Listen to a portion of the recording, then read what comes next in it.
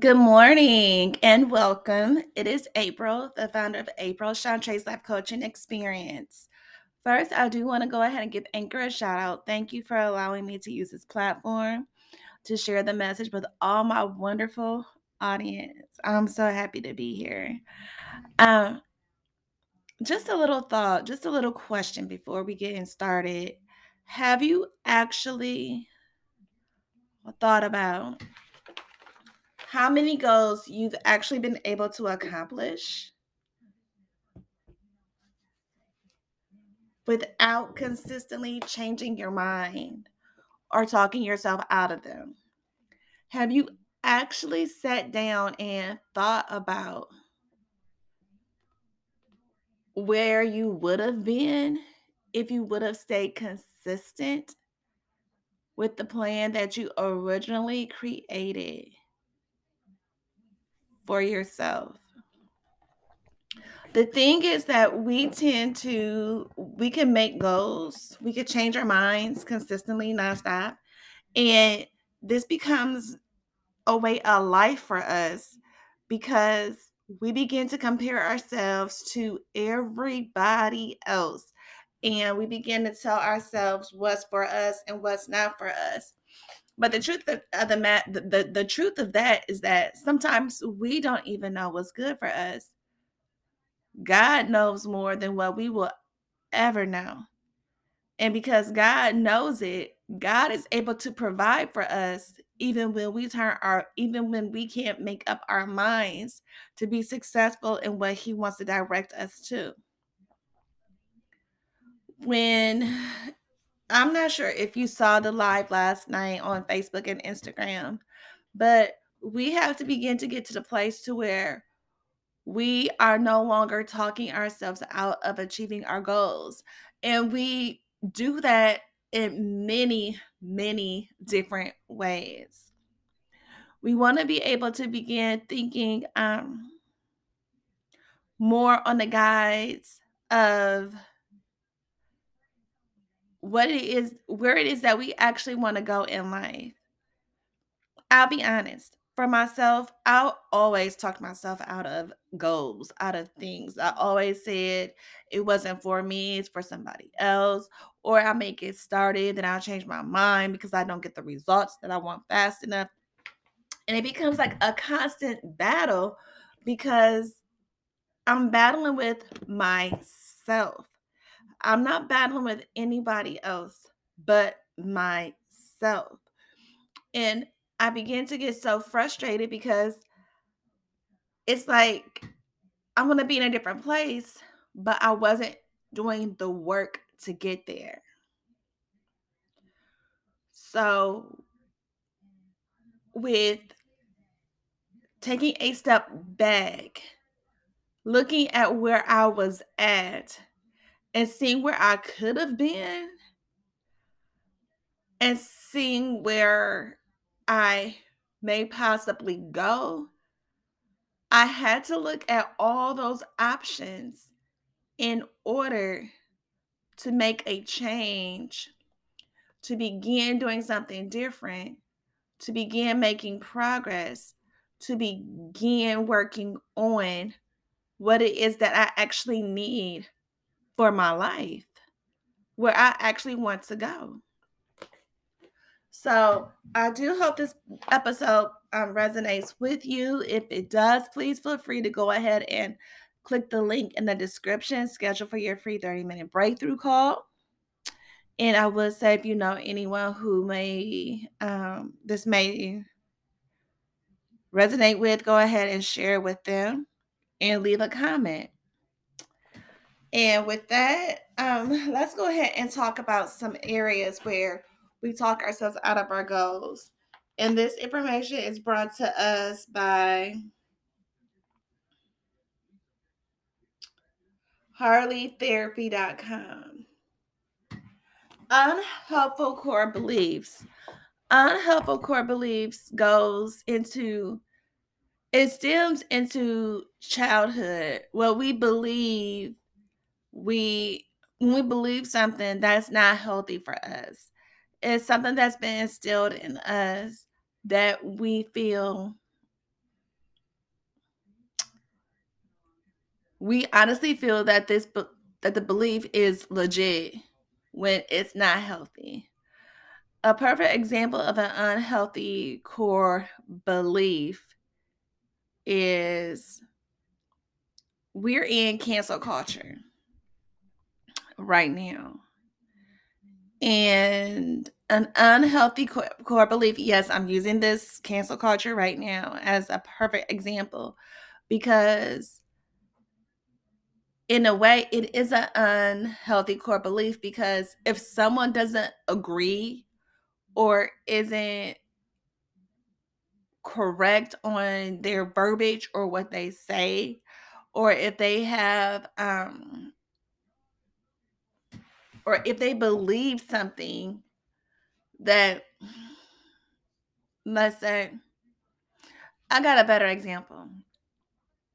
It was an episode on Tasha K, and she had mentioned that if you don't know who Tasha K is, she's a YouTube personality. She has her own TV show on YouTube, and on this episode, she was talking about people were saying that she was colorist. And they said that because she is a dark skinned woman. But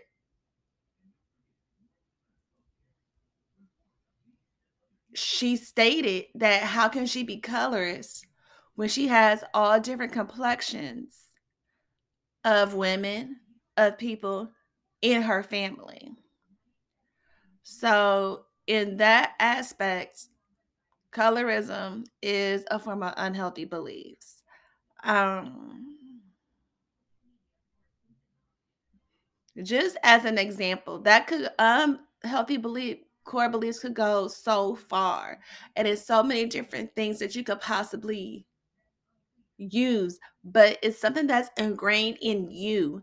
When you begin to pull those beliefs out and you begin to call those beliefs out as you pulling at them, and you begin to doing the work to change your perspective, change your mindset, what happens is that those unhealthy core beliefs begin to change. Your views begin to change. How you perceive the world begins to change. And you begin to feel the difference because you are doing the work as you are pulling out those unhealthy core beliefs. Low self-esteem. This is something that I'm sure a lot of people has struggled with. I struggled with low self-esteem the majority of my life. From, I want to say, probably from middle school all the way up to probably my early adulthood. Because even during my marriage, I'll be honest, I had low self esteem. But um, with the low self esteem, I felt that I wasn't good enough. I felt ugly. I felt that I couldn't do anything right. I felt that everybody else around me was better than me. And I felt okay with that. I continued looking for ways and reasons to put myself down. And low self-esteem, I'm sure I am not the only person who struggled with this. If you are struggled or if you are struggling with low self-esteem, you have to begin to think about what you enjoy, what your interests are. For myself, I started writing poetry when I was about 11 years old.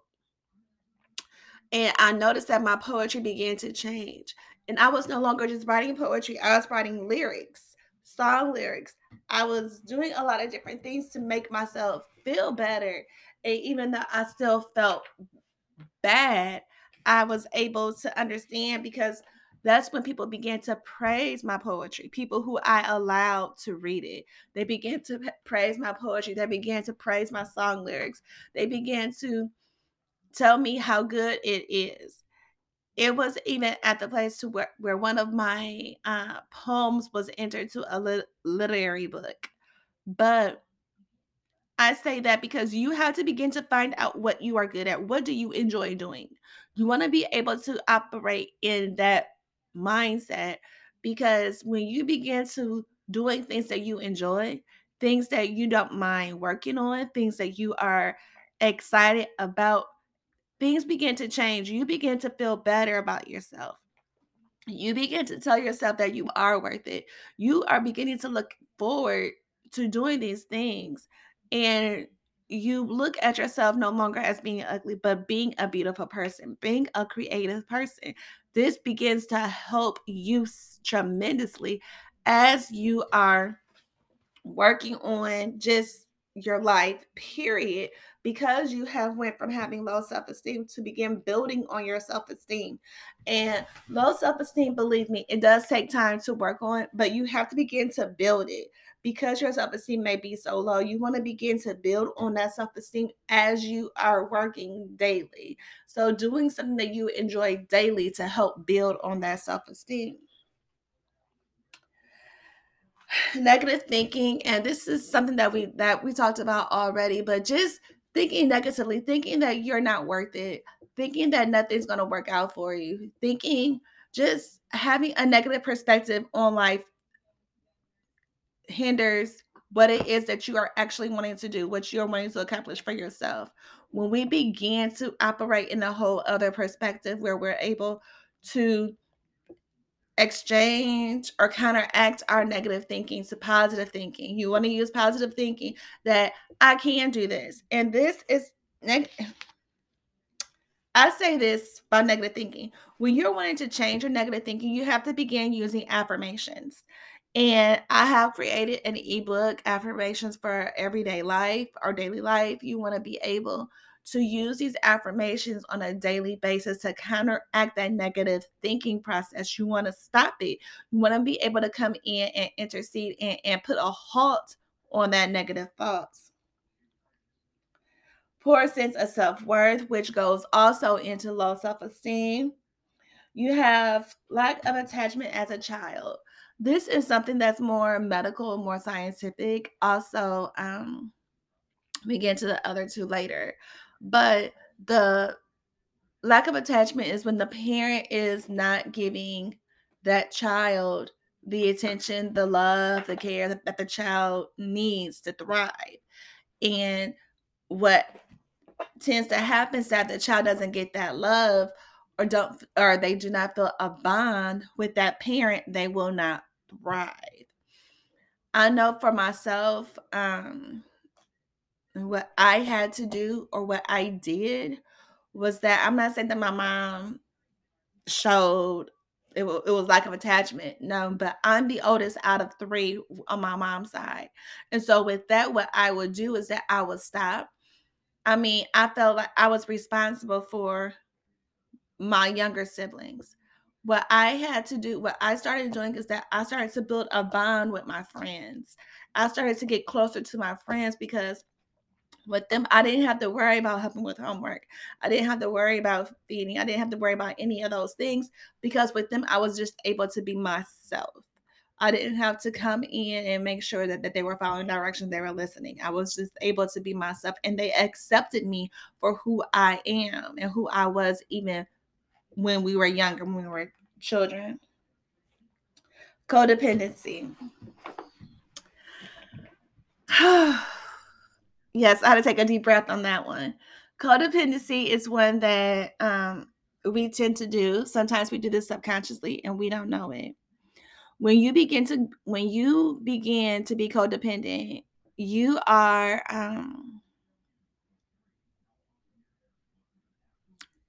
relying on someone else to do something. You are expecting them to complete something for you in order for you to show progress. And when they don't do it, you get stuck. Your growth is stopped.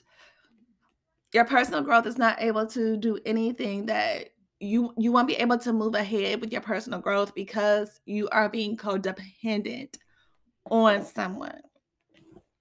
I'm speaking about this because I know um in the past I've been codependent on others.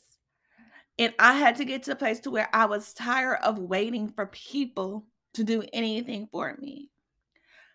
Me, I'm an impatient person, and if I feel like I gotta wait, I'd rather do it on my own. I'd rather get it on my own. And I had to remind myself that that is something that I've always had in myself, especially when I start back realizing that I am depending on others. My when I was married, and I mentioned this on my live, when I was married, I would say I was very codependent on my ex-husband. And I depended on him to do a lot of things that he was doing before we got married, even before we started dating or seeing each other. I was expecting him to continue doing those things, and when he didn't do it, I felt stuck. I felt like I couldn't move. I couldn't progress in where I wanted to go in life because I was expecting him to do some things that he wasn't doing. I felt that he was supposed to do it. You're supposed to do this so we could build. But I was depending on him to do that, and when he didn't, I was stuck. When he didn't, I didn't have any um I didn't have any plans in place to continue to start to reach any goals that I was planning for myself. It was just that the goals was put on a back burner because there wasn't anything to build on because I was depending on him. But it's when you begin to depend on yourself and get out of the rut of depending on somebody else. When you begin to move differently and you no longer are depending on other people, people are beginning to see that you are moving differently. People are expecting you to move in a whole other area, a whole other realm, and they are watching you move. And they either follow along with you or they'll let you go and let you thrive. So you have to be able to let go of that codependency and be able to build on your own in order to thrive and achieve your goals.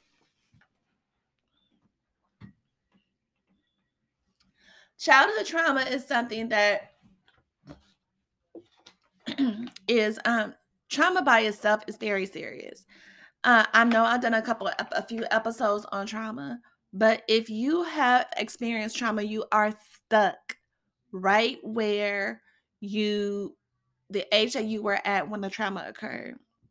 Your mind cannot process the trauma in a healthy way. So, what tends to happen is that you always go back to when the trauma occurred.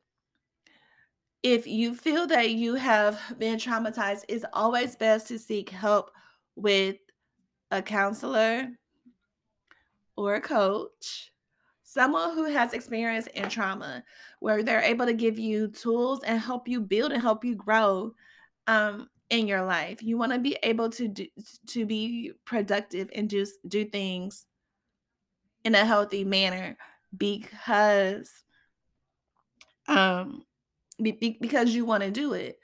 If you be and this is the reason, because if you have been traumatized and if the trauma has not if you haven't healed properly from the trauma, you begin to get stuck in that area if you are ever triggered, if anything triggers you regarding the trauma that you have incurred.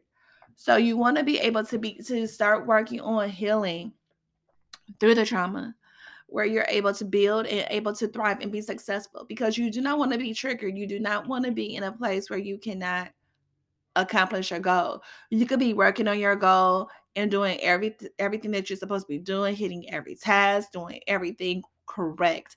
And then when you are triggered, you stop. Your goal is stagnant. You still want to reach it, but now you're stuck. You can't move any further. You can't get ahead anyway. So you have to find out a way to build it and work through that trauma. And confusing values. Values, when you are confused, is you got to think about it. And that goes back to another topic that we had already talked about, which is unhealthy core beliefs. Confusing values is more, and in my life, I talked about when your parent tell you to do something, or your parent give you the reason, no, because I said so.